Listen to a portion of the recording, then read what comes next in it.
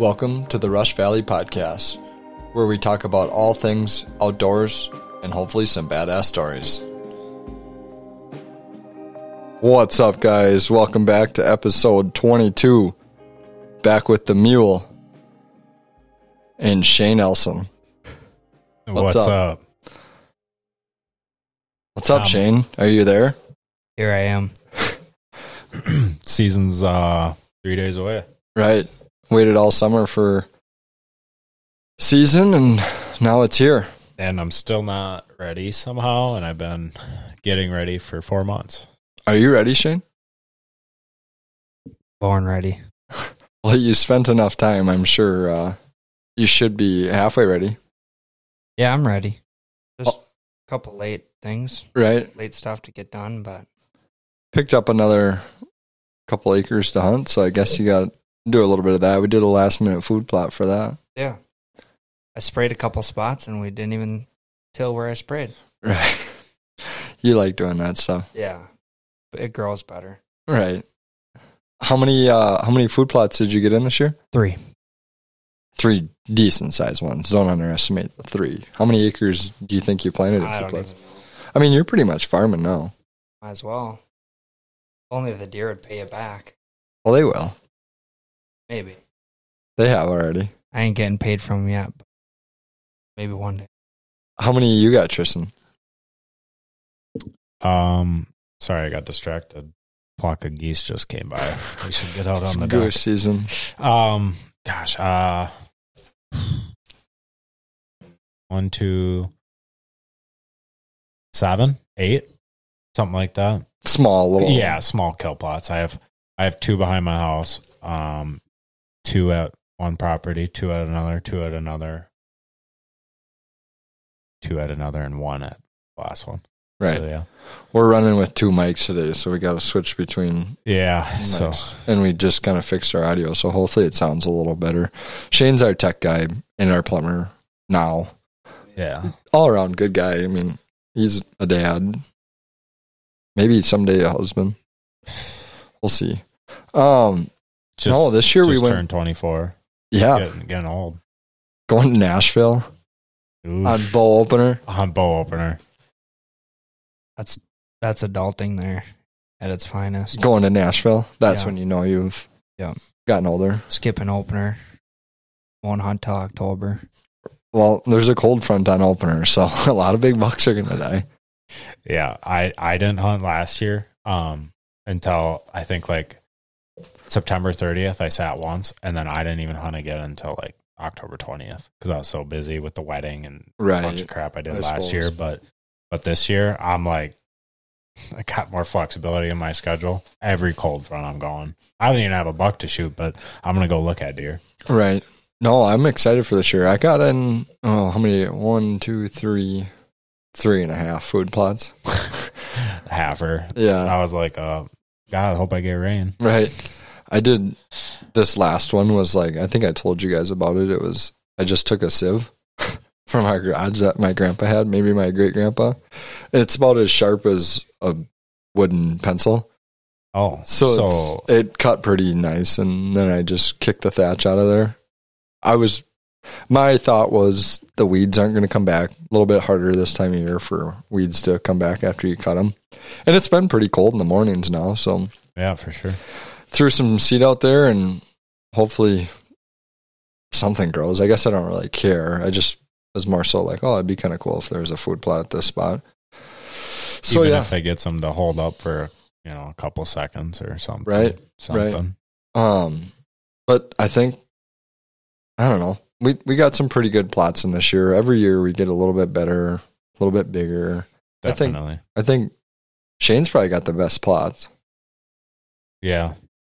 I wouldn't say that. There's a lot of good plantings going on. Well, you got the corn and soybeans, plus you did the new mix from Rack Fuel this year on the outside of that. There's a lot of food in one of your plots. That one, yeah, there's a lot of food there, in both plots there's a lot of food, but the weeds are the worst thing. Like my beans the only beans they didn't eat were covered in grass, and I don't know how they even grew, but I just sprayed them like a month ago. Right. Do you think next year maybe fence off your beans? Try to? Or is it I think just the too hard? problem is I was planning on, so the field is 3 acres about. It's like 2.97 acres. And I was planning on doing an acre of corn, an acre of beans, and then just shy of an acre of The new. new mixes and stuff. Yep. And yeah, I guess the corn planter went a little crazy. So I ended up with about, I don't know, probably an acre and a half of corn, 1 pass of beans, and then the rest rack fuel stuff. Right. And they pretty much ate the beans right away. Yeah. But I just relied on the old Wicked Greens. If I have Pretty to much grows anywhere. right, if I got to choose, I think we've talked about this before, but yeah, I think that Wicked Greens mix from Rack Fuel is pretty money. you know? Yeah, I mean, it's really versatile, so. Right. It's going to grow. Like you got your radishes, your forage, what is it? Forage rye, forage oats, and then your radishes, and then there's some peas in there too. Or is that the? That might be the new one. I don't know if there's any peas in Wicked Greens. No, there's some beans or whatever they are. I don't know what it is. There could be, yeah. But I it's can't a remember. really good mix. I like that. Pretty much every spot that I planted, the new mix and Wicked Greens are fairly similar. They came up really nice. Right. And I have an own the season plot below my house. That's gorgeous. Yeah. Besides the weeds. Well, the one side's great. The other side, I got water hemp in, so it's freaking Right. water hemp. You know, Right. so I'll have to kill it next year on that side. But the west side of it looks awesome. Right. Like probably one of the prettiest plots I've ever had. Right. Are you guys hunting over all of your plots? No, not until there's a reason to. Right. I probably won't sit. So like every one of my plots, except I still got to hang some. I still got one stand to hang that I want to get up at. Well, not stand, just sticks, Mhm. so I can hang a stand when I hunt it. And then I want to get one more mock scrape set up. Right. And other than that, I have a mock scrape, a camera on every single food plot, and I'm not going to sit unless there's a reason to. You think about like our buddy Jordan, he's got 3 acres of straight corn and then went into like broadcasted in some rack fuel mixes in there and stuff. But like you can only, you think about early season hunting corn, it's hard to hunt that, like they're not just, you Right. can't hunt it. But he did cut a bunch of strips through it. Yeah. You know what's interesting this year too is because we got great rain, like early summer. Right.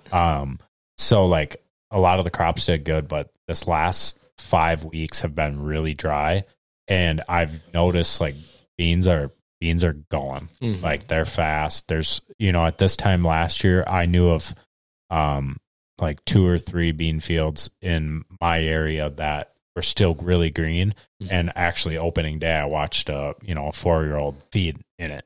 Like Right. they were still kind of stuck to that summer pattern green beans type deal. But this year with this drought, all those beans are pretty much dead. Right. So I think there's going to be a little stall here between beans and when they get on the corn that they're going to hit green. Right. And I think part of that was due to an early plant, not necessarily an early planting season, but everyone able to get their beans in right away. Because you think about beans and whatever, you don't have to get too into it, but everyone was able to plant their beans kind of now. It's done. So the maturity of the beans, they're mature. It's Right. not based on, necessarily the weather wise of just being dry. Part of it is, yeah, but a little it's of both. they got them in at a timely manner. So now that they're ready to go. You think about it, mid-September is when people start, end of September, people start to combine beans. And that's what will happen this year. Some will, be a little later, and some of their maturities maybe are a little later, but So hear me out on this one. We kind of had like an early summer drought too. There's Yeah. kind of been 2 little droughts this summer, Mhm. and the acorns dropped really early this year. yeah. So I've kind of had this idea that there could be, your so-called October lull could be not there this year because our huge acorn drop was way early. Right. And with the beans, and the corn, maturing way earlier. I don't know. I mean, there could be a possibility that a lot of big deer died just because they're not switching from, their patterns in September and then going right into the pre-rut, Right. They kind of skip a phase through there that they normally have, you know what I mean? Yeah. You guys, I don't know, you guys break that down a little bit. Well, right. I think, they're always going to have that little, I think, a transition in that, that mid to late October where, the big bucks are feeling, something, their testosterone, whatever it is, starts to pick up. The little bucks are, ramming around trying to get some tail early.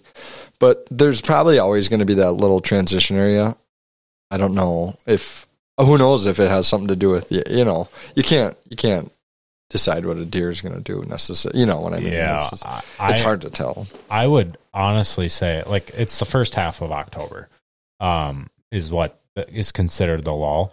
But don't you think it might be more based off of losing the daylight and the deer just naturally are like stuck, like what you and me were talking about the other day? We've seen a couple bucks right at dark. We're starting to lose that last half hour right now. Yeah. And those deer that I was watching 3 weeks ago, right before dark, now they're coming out at dark. Right. So I almost just think, with the drastic daylight loss that we have here in the next, 3-4 weeks, right. I almost wonder if that's where this October lull mindset comes from, because everybody's like, the deer aren't moving like they just were. I'm not seeing them. They're switching their patterns because the beans are getting picked. The corn's not quite ready and we're going to green. I think it's more of food / daylight change, and nobody's cameras are set for that change. They're set for either, like you and me both. We have mock scrape sets and food plot sets and stuff like that, but we're not setting to catch the buck that's wherever he's bedding right now to head a different direction to maybe find a green field that's southeast of him when he's been feeding northwest all summer. Right. I wonder if that's more in play than the acorn or other food source, Shane, go into it a little bit. You had kind of told me earlier, and I wasn't opposed to it, and I just, we think about mock scrapes or we think about licking branches and stuff like that. And it was probably 2-3 weeks ago, so mid to late August, you had kind of said you should put a licking branch out, and I'm like, I'll get one out. It's just like, no big deal. And you're like, no, we're going to hang a camera. Let's just put one out. And boom, hammered instantly. And then it's just like deer after deer after deer. Yeah, they never walk through without not touching it. Go into why you like to do, go into it. I just want to hear your theory on it. Yeah, I guess it's hard nowadays because there's so many guys making content, especially on that topic alone, mock scrapes. A lot of guys like ropes, a lot of guys like vines, just a branch, there's all sorts of stuff. Right. And I guess no matter what you use, it's the same thing with watering holes, food plots. You're essentially, like Tristan said earlier, you're just trying to get them to stop or take a certain trail other than the other 4 that they could walk down, And that's kind of my theory is like, if I can get a deer, even a doe, if I can get a doe to stop early season on a mock scrape, then you got a perfect shot. She's thinking about the mock scrape and she's not listening and she's got her guard down, Yep. Got her head hitting the branch. It's making a little noise, so it's kind of got your cover, Right. And I think not more so. I think this early season rubbing, licking branch kind of thing, they just get used to that. And it's that community, walk by and, go through, check it out. And then all of a sudden that season comes around where bucks are looking for that and they've hit that. They've hit their other ones. They've come through, and that's been hit every year or all year, and it's like, here it comes, that rut, so-called, I guess, if you have a rut. Yeah. So I guess I got a couple questions. I believe we all pretty much did vines this year. Yeah. I did hemp rope last year and had success with it. Just doing a little of my own research and, listening to some guys that, consistently kill big bucks, watching some YouTube stuff and their reasoning to why they use oak branches or vines or whatever, cedar, their reasoning to it made me think like, okay, yeah, I mean, obviously to me, a vine, there's people don't look around, or I never did. Yeah. There's vines everywhere. Right. Like you don't actually look for them. But once I was like, I need to find some vines to cut down to make scrapes. They're everywhere. Right. I have one in my yard. Do you think deer like go and rub or like on vines that are just randomly hanging? Yeah, probably. I don't know. But, so like Midwest Whitetail guys, Jared Mills in particular, like he thinks oak branches are the number one. And then vines are number two, where I think Jeff Sturgis is vine number one. Like it's very like, personal. I don't think it really matters at that point. Like I think just getting something where deer are moving, clearing out the ground, getting it there so that it draws their attention. And if you get it early enough, I think like the key is starting now so that there's enough time to build up to get doe scent, fawn scent, small buck scent, that when the big buck actually comes by it, he's like, this is mine. Yeah. I'm taking this. Yeah. And I think that's kind of the key with those. Yeah, I agree with that. I don't think it matters what it is. People try to sell you on what it is. I think it's something that's like your, chest height that is like, them walking by and being like, what's this? It smells like deer have touched it. And then they rub on it and do the same exact thing. They have, the glands on their face. They all do the same exact thing. Yeah. It's kind of back to what we talked about on last weekend when we were putting the licking branch / scrape in your food plot. Yeah. If you just make it so stupid obvious that it's there, then no matter what it is, they're probably going to hit it. Yeah. And it's weird because it's like, do you need to put one in your food plot? I don't know if that matters. Do you put one on a trail? I'm going to put one on a trail, but why should I put it in my food plot? Well, they create that, movement through your food plot. And it's like, it's weird because we put one in my food plot and it's like, well, this is in the middle of my food plot and there's not really, an area around where they have a consistent scrape line, but they come to it and they do the same exact thing as if it was on a main trail. So if anything, the reason you put it in the middle of your plot is for the shot opportunity. I think. Yeah, I mean, really, if you're sitting in a stand that is real close to a mock scrape, and you can't shoot a deer on that mock scrape, you messed up. Yeah, because personal experience, I've had that and watched a really nice buck hit a scrape that I couldn't shoot him on, and then he turned, walked right to it. Hit the scrape, turned around and walked right away. Yeah, that's why I'm excited for all those locations that I have that I put vines on because deer have been hitting them, and I think I'm just that time of year when it starts to come around, I think they're gonna hammer them. Maybe I'm wrong, but we'll see. Yeah, they've been hitting them. I think like in my mind, if half of them get taken over by a big buck, I'm happy. Right. Because there's going to be a week window that, that buck could just show up. Right. Or 2 week window, before lockdown that, some years on the 19th, 20th of October, we got bucks hitting scrapes in daylight. Yeah. And then, that could follow all the way through Halloween. So it's, if anything, if you're hunting a specific buck or you're hunting an area that, there's just good movement, pinch points, some stuff that we hunt, smaller properties with pinch points, at least you're putting something there that if a buck's coming through, they're like, hey, I'm going to walk over and hit that, and you get your shot opportunity. Yeah. No, I agree with that 100%.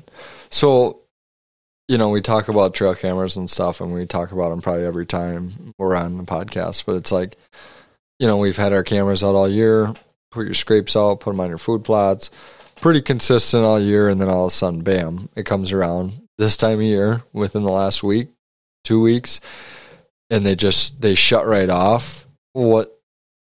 there's so many different theories, and I've never really heard someone talk about it on, social media, whatever it is. But if, we were at the bar last weekend, just randomly talked to a guy, and I'm like, hey, what do you've been seeing some good deer movement? And he's like, all summer I had, some good deer movement, just consistent, had some nice bucks. And then he's like, last week's been shit. Last 2 weeks have been shit. I'm like, yeah, same thing. Yeah, I feel you. Yeah. Do you think velvet and then back to the same thing, food? Yeah. I mean, literally in the last 2 weeks, beans have gone. But you think about it, and it's like, yeah, they're velvet stripping. What does that mean?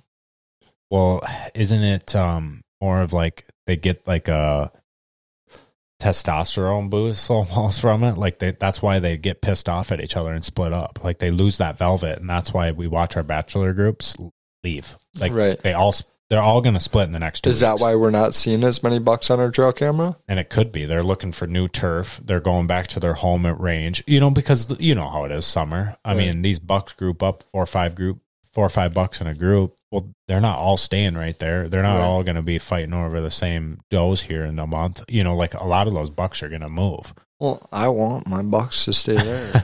I don't. I have terrible deer, so I need my bucks to come into my area. It's really nice when you don't have any bucks all summer. You're like, where are all of them?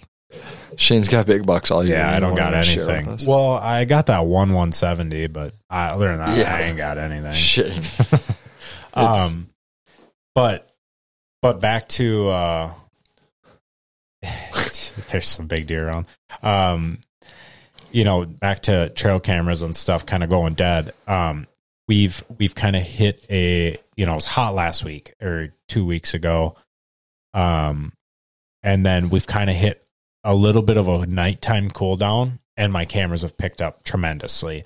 Not bucks, but a few little bucks. I got 2 new bucks. They're small, but they're still that's what I think is going on. These bachelor groups are starting to split.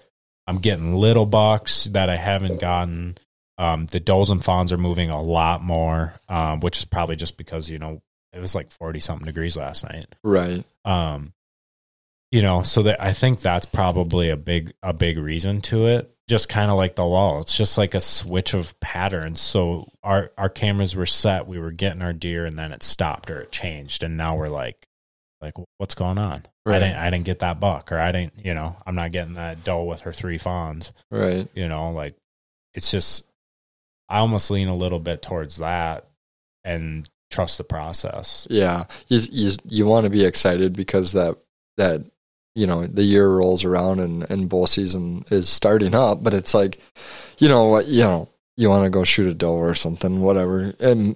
But it's like, it's kind of hard to get excited when you have nothing to be excited for. Obviously, you put in all this time in the off season, and I think we can all attest that we've put in more time this year than we ever have. Definitely. for hunting season. I hope in a month and a half or 2 months we can sit back down here and be like, all right, let's watch the video and, and let's go score this deer and drink some beers after this, because I don't want to say we deserve it, but we earned it if it happens. Right, we put the time in. Anybody can kill a big buck. It can happen. It doesn't matter. We could walk out to a 5-acre public piece on opening day, and we might kill a big buck. Right, it just could happen.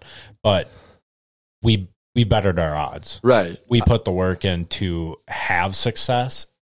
It's just, will it happen or won't it? It's at this point, it's still in our hands, taking the right, info off of using our cameras and stuff like that to try to better our odds.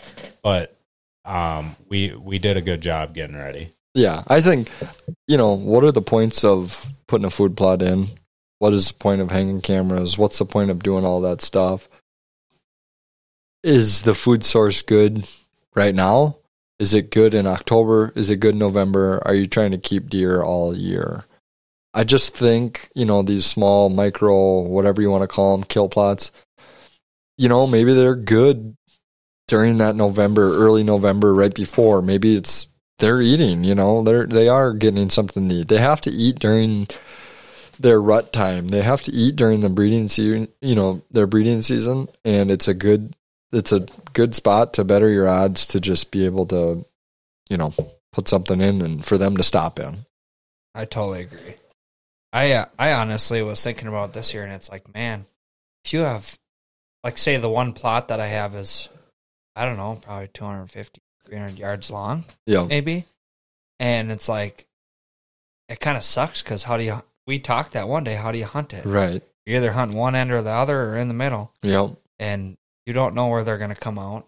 And with a micro kill plot, it's right there. You can pretty much shoot the whole thing depending on your spot. I mean, I don't know. But I think just having food in there in general in that area, whether it's you're actually hunting over it or you're hunting nearby it, because they're going to go to it. It's just natural. It's an open field. It's probably hard for deer to breed in the woods. I mean, have you ever seen a deer breed in the woods?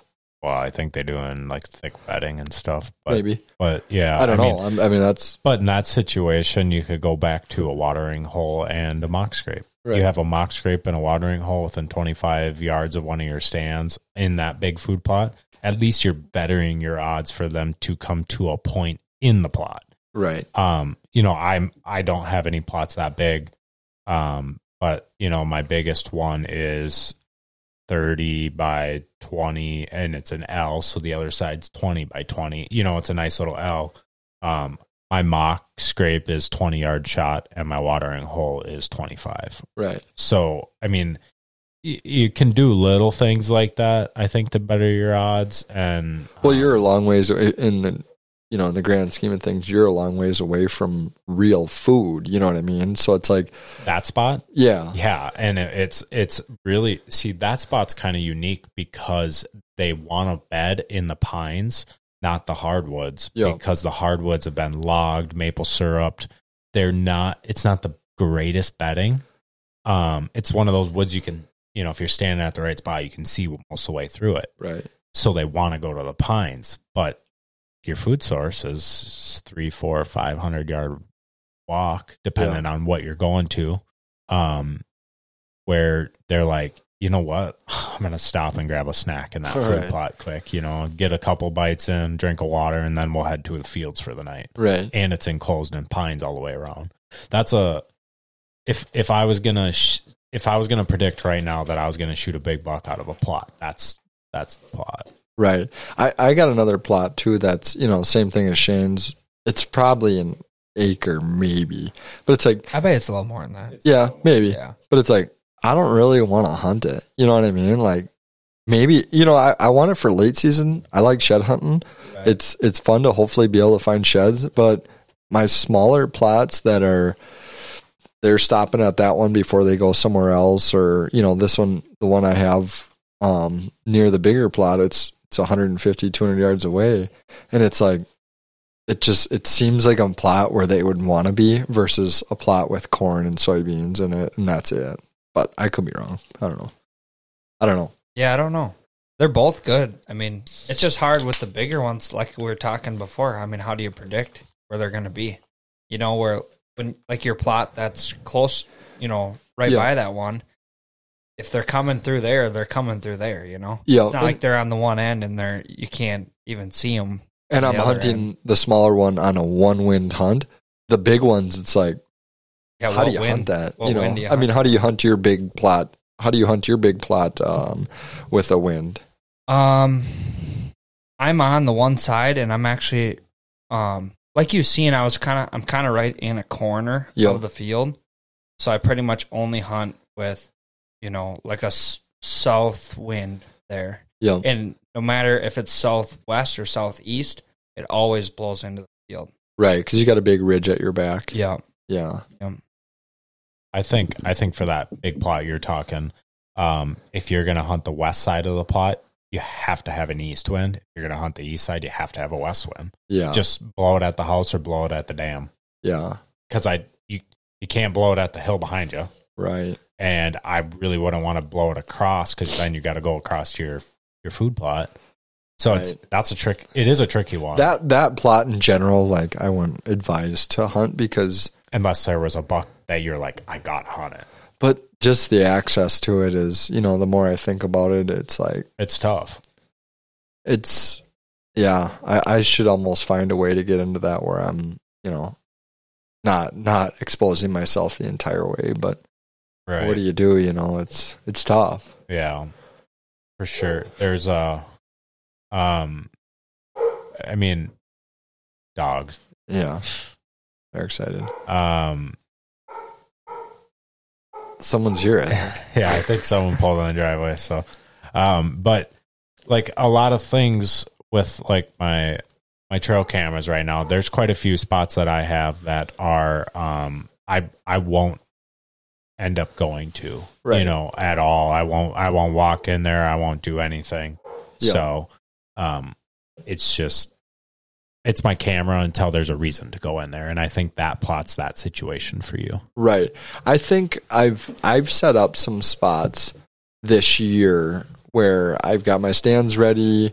I'm ready to hunt it. There, I can go there tomorrow and I can hunt it. And I think the same for you and Tristan as well. Yeah. I'm gonna keep a tree stand back, and me and you, Shane, set up a camera at a spot on one of the properties that I can hunt, and I think I'm just gonna leave it, and one of those Just let it soak. yeah, or I'm gonna be able to take a stand that I have that I'm not gonna use all year, one of my lighter setups, and just be a little bit mobile and understand there's a bedding close by, I think, and Right. if there's a big buck in the area, he's not gonna go too far. And he's pretty in that spot. It's pretty. You're talking the one that we just did. Yep. Yeah, it's pretty, versatile, I guess you could say. You could go way up to the top of the hill or right off the edge. Right. Right near the driveway. And there's really no telling where.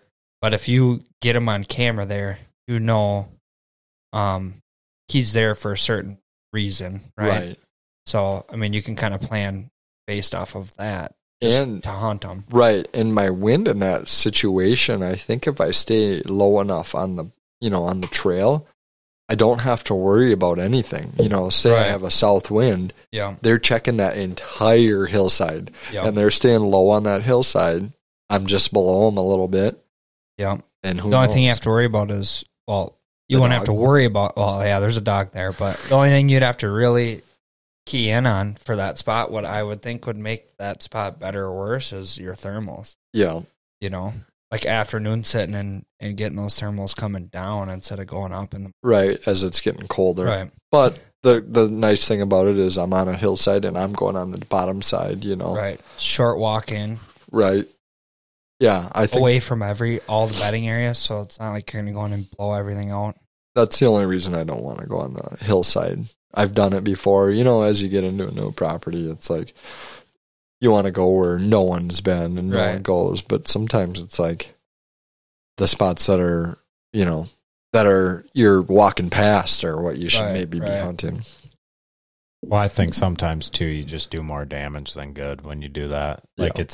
it's more of a that could be where the big buck is laying, but the chances that you're going to get in there, and during our fall, the whole forest floor is covered in the loudest Right. leaves you've ever looked at in your life. Right. You look at an oak leaf and it's like, Right. so it's just like sometimes, unless there's some rain or something, it's just like, it's basically impossible just to get in somewhere that's up a hill or somewhere undetected. Right. It's just not the easiest thing. So A question I have kind of for both of you is, what do you think, like you did this year, that set you up to kill a big mature buck like that? You're like, this right here is what I think is going to kill me a big buck, versus the other things that you did. Your food plots you always do, you put a water hole in, or maybe that's one of them, but what do you think that you did that set you up a little better?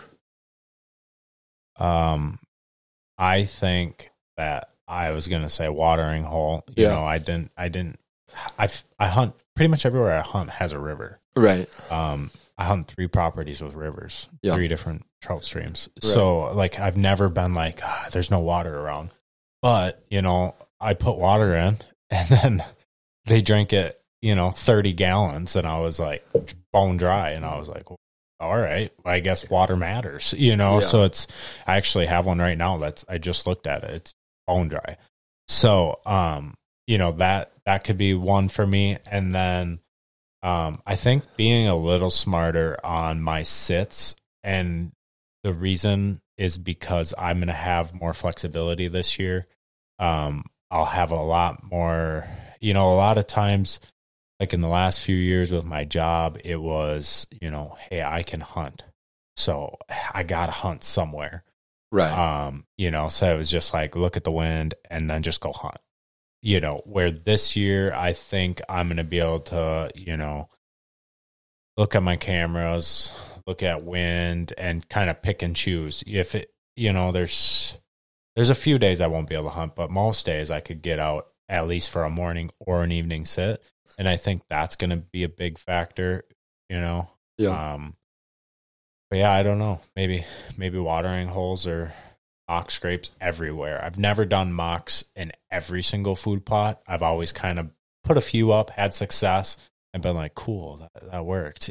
But this year I feel like I was more strategic about it, like getting up in my trees, like legitly I'd call up in my stand in a couple of the spots and look like, okay, I'm right-handed. I got to do the least amount of movement if my mock scrapes on the left side of me because of, how I draw. We're going to try to film. So, you're thinking about that and, all the effort that goes into that, it was more about cutting those limbs that when I normally crawl up in my stand the first week and I go, yeah, that's right where I don't want it. Right. I cut those this year. I did all that work early. I think that might be the key. Yeah, I agree. I think I didn't put out a lot of water holes, kind of the same reason as some of them. I have rivers in them. I don't hunt too far from the rivers. I'm, within that 200 range. But I did put a couple water holes in, one at a spot where there's not water for a long ways.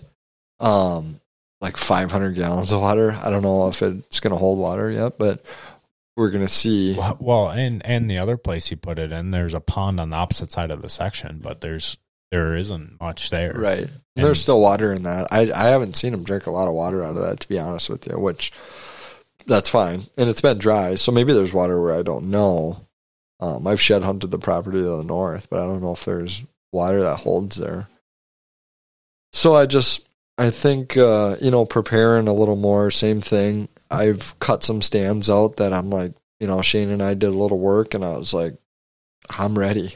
Just being ready to go when the opportunity comes. If we don't hunt some of these properties that we hunt, I'm not like, got a consistent buck. But if I see a buck, if I do some scouting that I'm looking on the roads, driving by and I see deer, I know there's a buck in the area that I can put myself in a good opportunity, and I have the right wind, I can go kill. I think my food plots that I've set up this year, it's more, a little more strategic.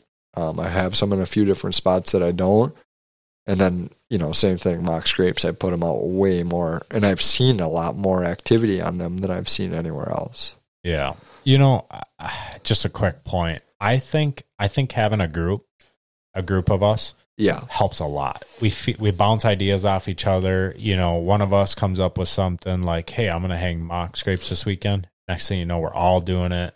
Like, "Hey, I want to get this stand in. I want to get this plot in. I want to hang my cameras." Like, I think that's big, because then we kind of get to do it as a group. We get that like, "Hey, what do you got on camera?" Which isn't great for us this year, but hopefully it will be. And I think that's added to our excitement this year. Like, we're all just like, one of us got to kill a big buck.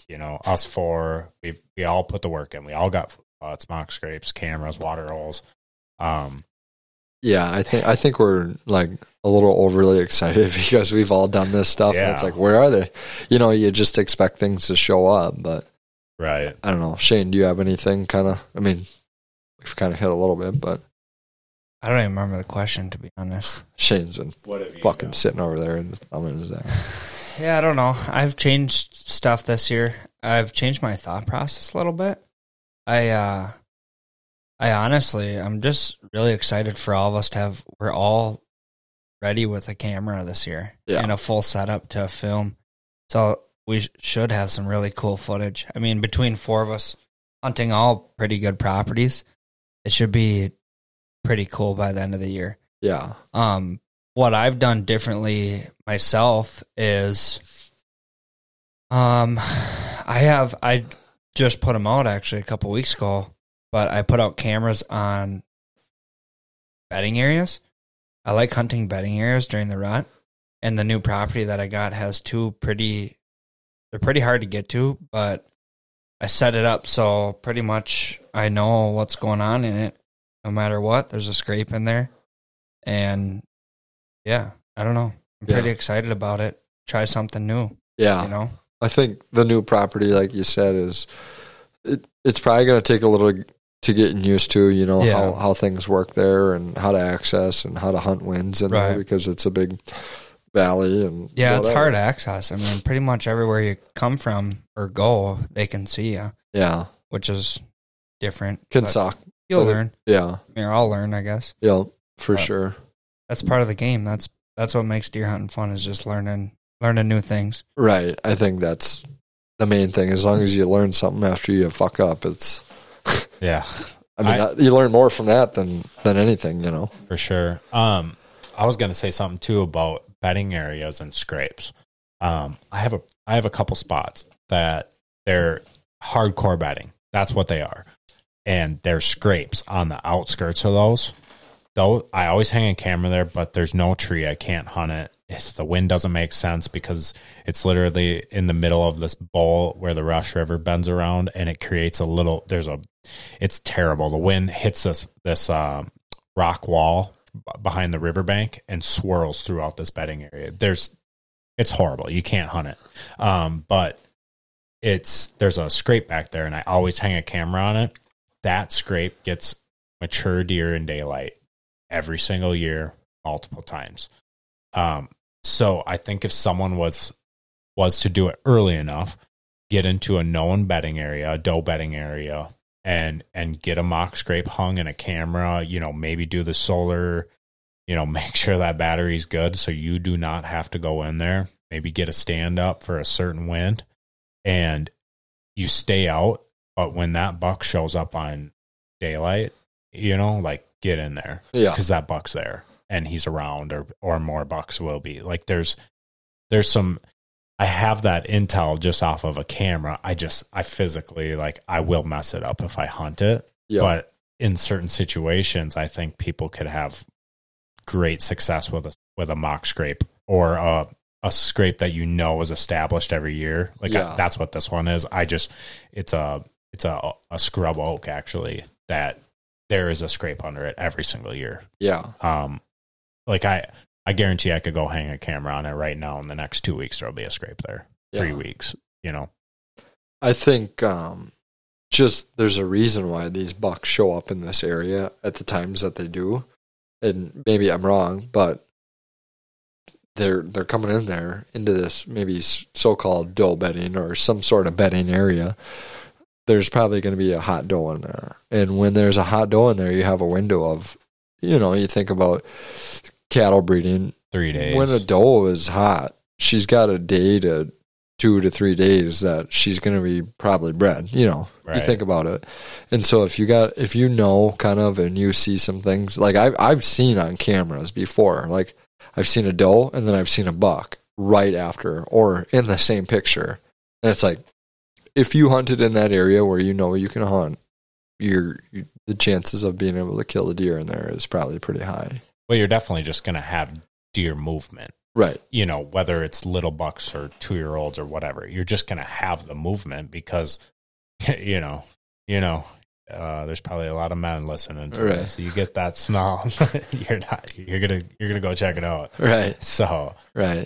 They're thinking with their dick at that time of the year. So, right. Kind of like Shane does all the time. Yeah, popping out kids and stuff. All right. Anything else? I can't even defend myself. I don't even have a mic. Well, here's my question for you guys. Before, are you planning on wrapping it up? Oh, we got a couple more minutes. So my question for you guys is, oh man, now I lost it. What was it? Here we go. You think about it. So basically, you're running stealth and Tacticam this year. Yep. Same as I kind of ran last year. Kind of you're mainly Tacticam, right? what is your thoughts on your cameras on your mock scrapes? Is there a point that you'll switch them all to video only, so that, you get that, the video of your buck, or are you going to just keep some on pictures, or what's kind of your plan? The nice thing about Tactacam, I guess, and Stealth, they've kind of both gone to the same thing, is you can get pick and vid. You know what I mean? So they've figured it out. The camera companies have figured it out. I mean, even the Stealth cameras, they're like a, whatever you want to call it, like a GIF or whatever. You can see multiple parts. Little preview. But even Shane said before, like he's seen some movement in the back of a picture, or, so-called whatever it is, just seen something, and he downloaded the video to it. And holy shit, he's seen a deer where it's like, good thing I downloaded that. Well, kind of where I was going with that, because I started it randomly, but is what you had said about getting a picture of a buck and a doe. I think swapping to that video gets that buck sometimes, because sometimes if they're trotting through, that doe triggers and that buck sneaks right through. Right.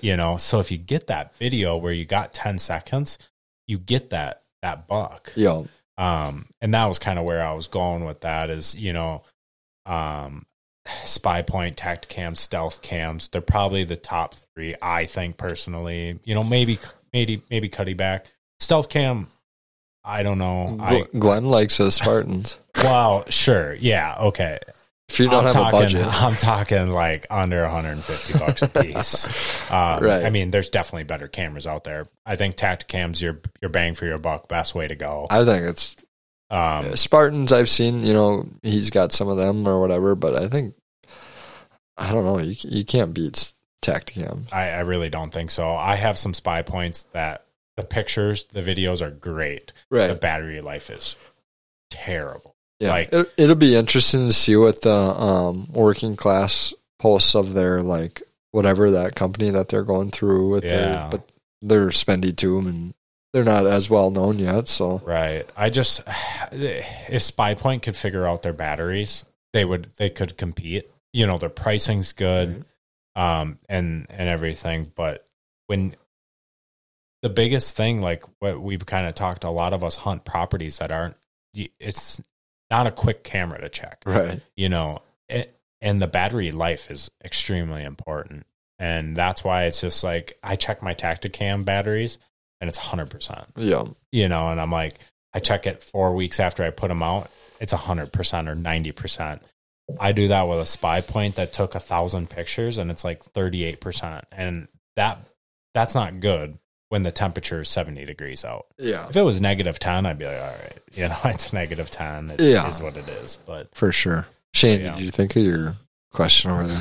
Yeah, so something on that topic before we go to my question. What I was Don't forget your question, please. I won't forget it. All right. What I was telling you earlier is, I think it was earlier this year about this topic, is I actually had a deer that I was hunting last year, and I didn't know he wasn't in the area all summer, which he was the year before. And I seen him one day on camera.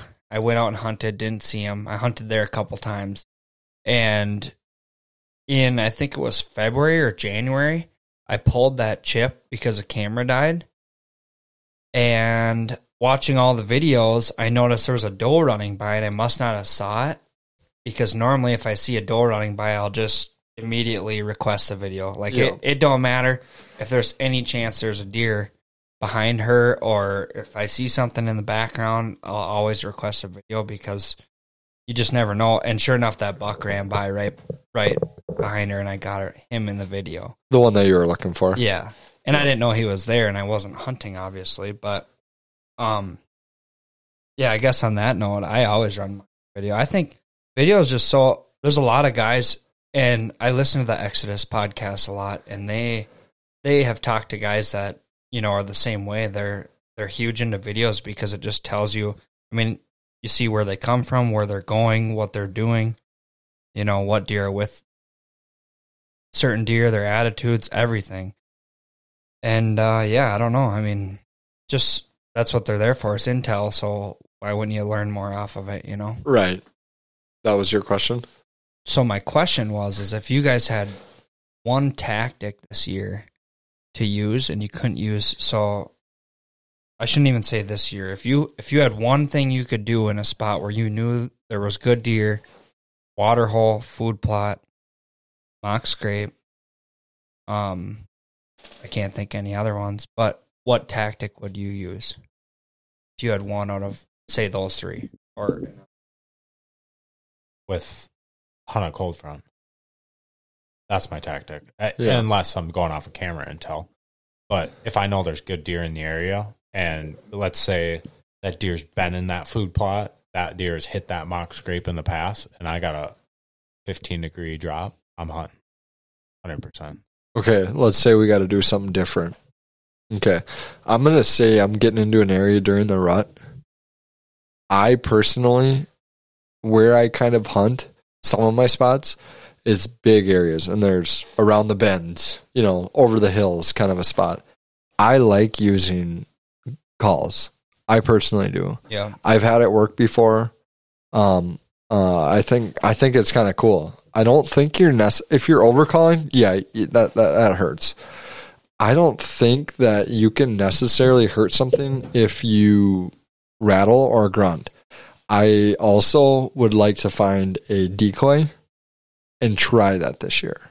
It's November. I've shot a deer and I wounded a deer over that stupid fucking blow up doll. That's this November. Yeah, I know. And it worked. I swear to God, I was hunting this little drainage piece it split 2 fields, and I was hunting in a blind. I was a fucking kid, and I had this camera. Could you drive? I think I drove my Kubota, like a side-by-side. Yeah, I was like, you were 15. Yeah. And so I packed all this shit in here. I already had a blind in there. I set the thing out. I was like thinking about shit. Like I put it a little bit further past my blind off to my left. This buck, I hear it. I undo the zipper behind me, and I'm looking, and I'm like, I think that's a deer. And I'm like, I'm just going to get ready. I grab my bow, and sure shit, like walks out right to my right. And as soon as that deer saw that decoy, like I could just see the deer. As soon as it saw the decoy, the hair on that thing's back like just stuck up, and it did a hard like circle around that thing. John Wayne did. Oh yeah. And so I'm like, I want to try. I want to, like that plot that me and you did. Imagine putting a scraggly buck in there and a fucking giant comes off the hillside. Like that's the shit I think about when I go to bed, and that's why I can't sleep at night. I just complained to Anna, my wife, yesterday because it was like 11 o'clock last night, and I was on my phone watching YouTube hunting, and I was like, I can't sleep. Yeah. I was like, I can't shut it off. It's too close. I start thinking about random shit, like scenarios through my head, and I'm like what if this happened? Like, what if I know?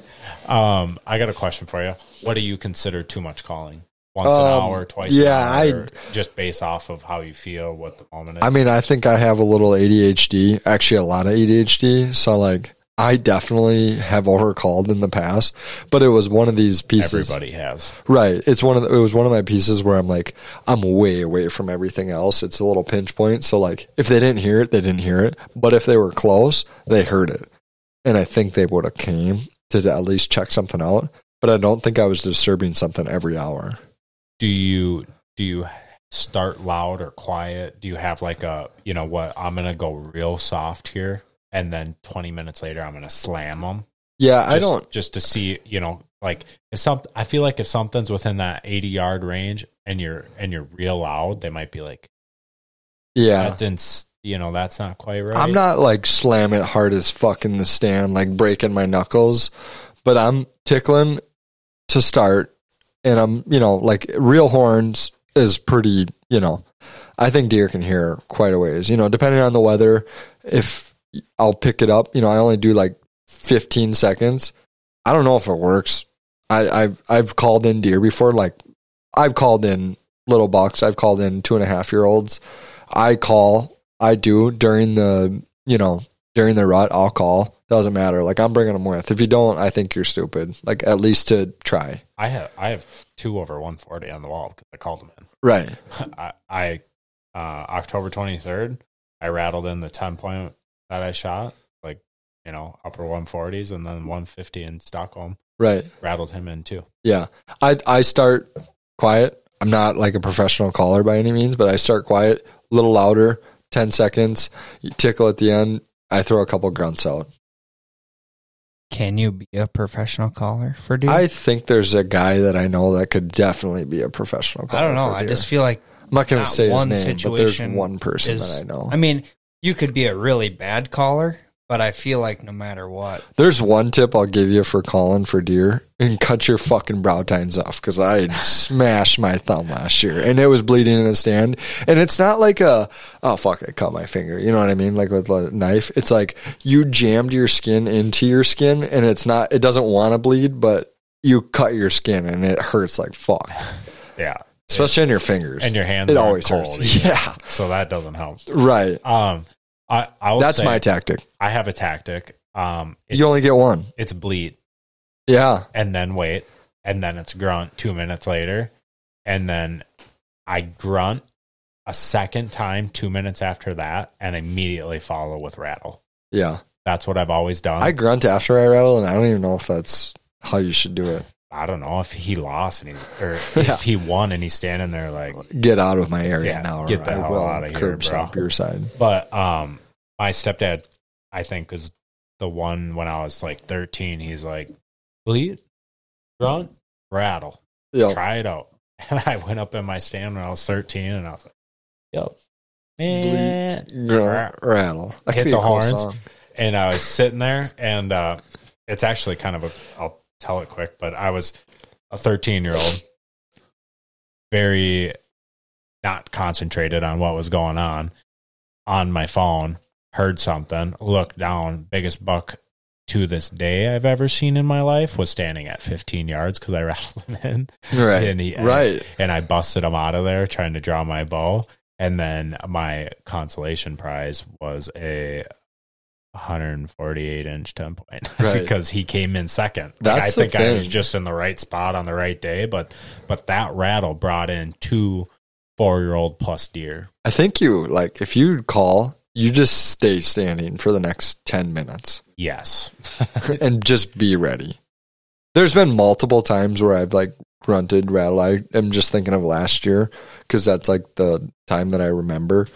But it was a 4-pointer. But it's just like a grunt, or I rattled, I grunted, kind of just sitting there looking around, and stretching my legs, looking behind me, and just looking, grab my binos in case I can't see stuff in the brush. I mean, and then I sit down and I look on my phone, I'm fucking around and I hear something, and it's like, and it's a 5 to 10 minutes later, and it's like, oh, was that because I rattled? Had to have been. You know what I mean? And I don't know, maybe it wasn't, but I think 10 minutes. You gotta like stay standing just to be ready. You just never know when they're going to show up. I mean, they could come running and crashing through shit, or they're coming through looking like, where is this? Right. You can't move if that happens either. Right. Yeah, I don't know. I've never really had one come into a rattle. A bleat for sure. I've had some come into the little can call. Yep. But yeah, I don't. From hunting, I've seen or heard deer fighting, and I didn't even know it. I was kind of trying to see what was going on because I could hear it. Wasn't that far away, and as I was trying to see the deer fighting, I could see some 1.5-year-old, 2.5-year-olds coming in. Like, what's going on? Yeah, there was literally 2 or 3 of them came up and they're looking down there. It was the year I shot my buck. Yep. And I don't know if it was my buck fighting with another buck, but I watched the one run away across the field, and he was a good deer. I mean, he was probably like a 150 class deer, Yep. And I'm assuming he lost. I don't know, because I didn't see the deer that won, but I seen him run away. Normally, if you win, you don't run away, Right. or the bucks don't, Yeah. But I don't know. Do you guys sit in your stand with binos and look around in thick brush stuff?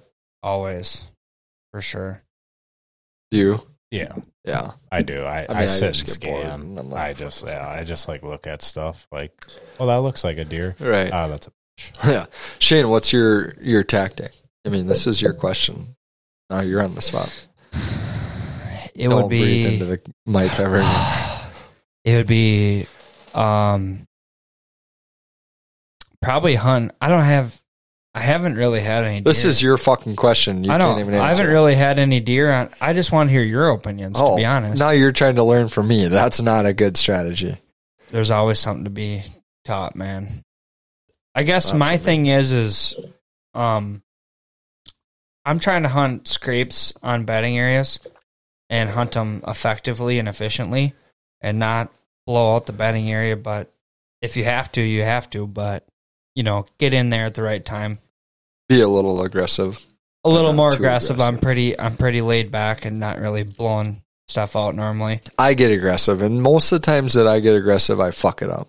Right. I mean, that's the story of my life. I think my biggest thing this year is I've really kind of, with the two or three little properties that I've been hunting pretty much my whole life, I only have a couple different winds that I can hunt for those stands. And with this new property, I've been trying to look at it as like I can have every wind from no matter what I can hunt. The right buck, the right time, the right wind. If I have a deer on camera, there's one spot I can go in this valley. Right. Or on the edge of this valley to hunt, because I've never really had that. It's always been one side of the valley or the other. Yep. And now I have both. You know what I mean? Yep. So that's kind of, I don't know. That's a little bit of a new strategy for me, which I think it's cool. I mean, it just kind of gives you, I can't hunt every day. So when I can hunt or when I need to hunt, I can hunt. You know what I mean? Yep. I think we've covered a lot for. I got one quick thing for you. What's your, how you going to balance out west tags and stuff like that with Wisconsin?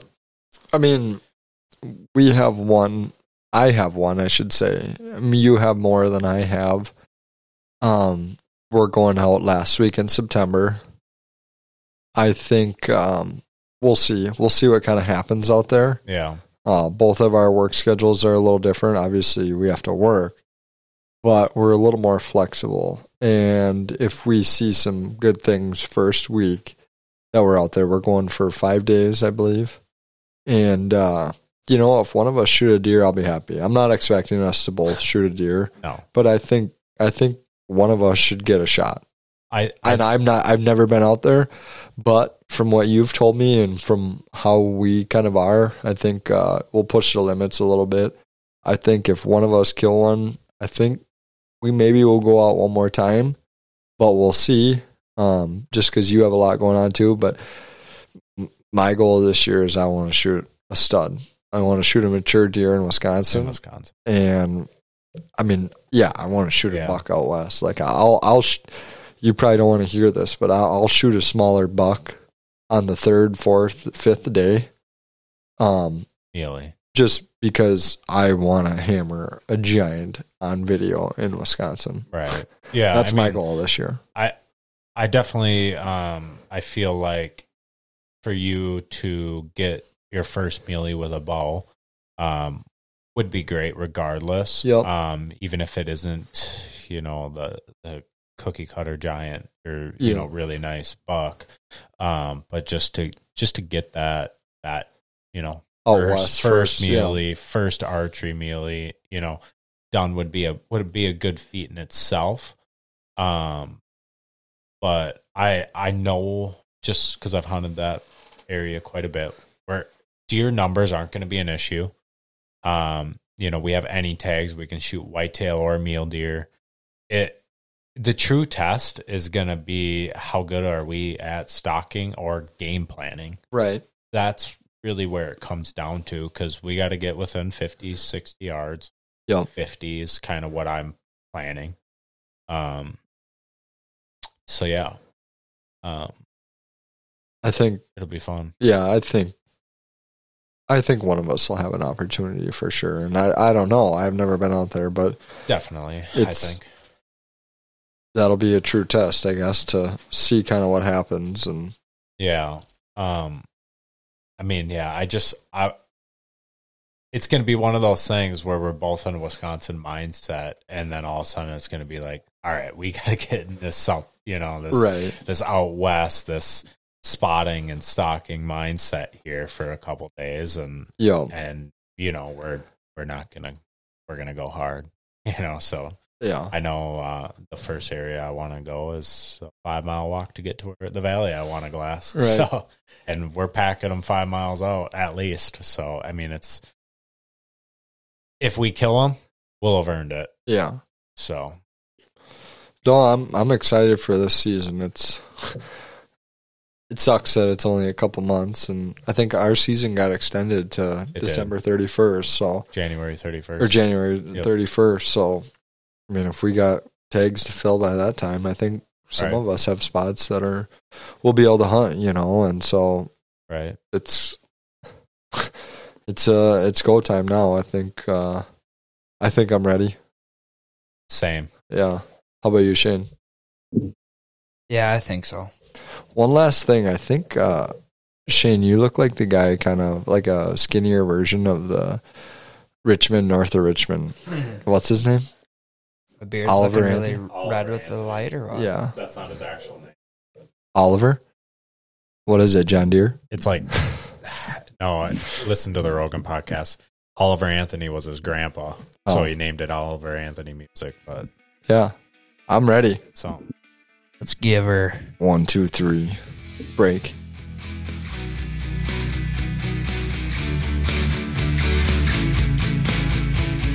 Thanks for tuning in to this episode 22. Stay tuned this season. Hopefully we got some sweet videos coming out. Make sure to follow us on Instagram, Facebook, and soon to have a YouTube.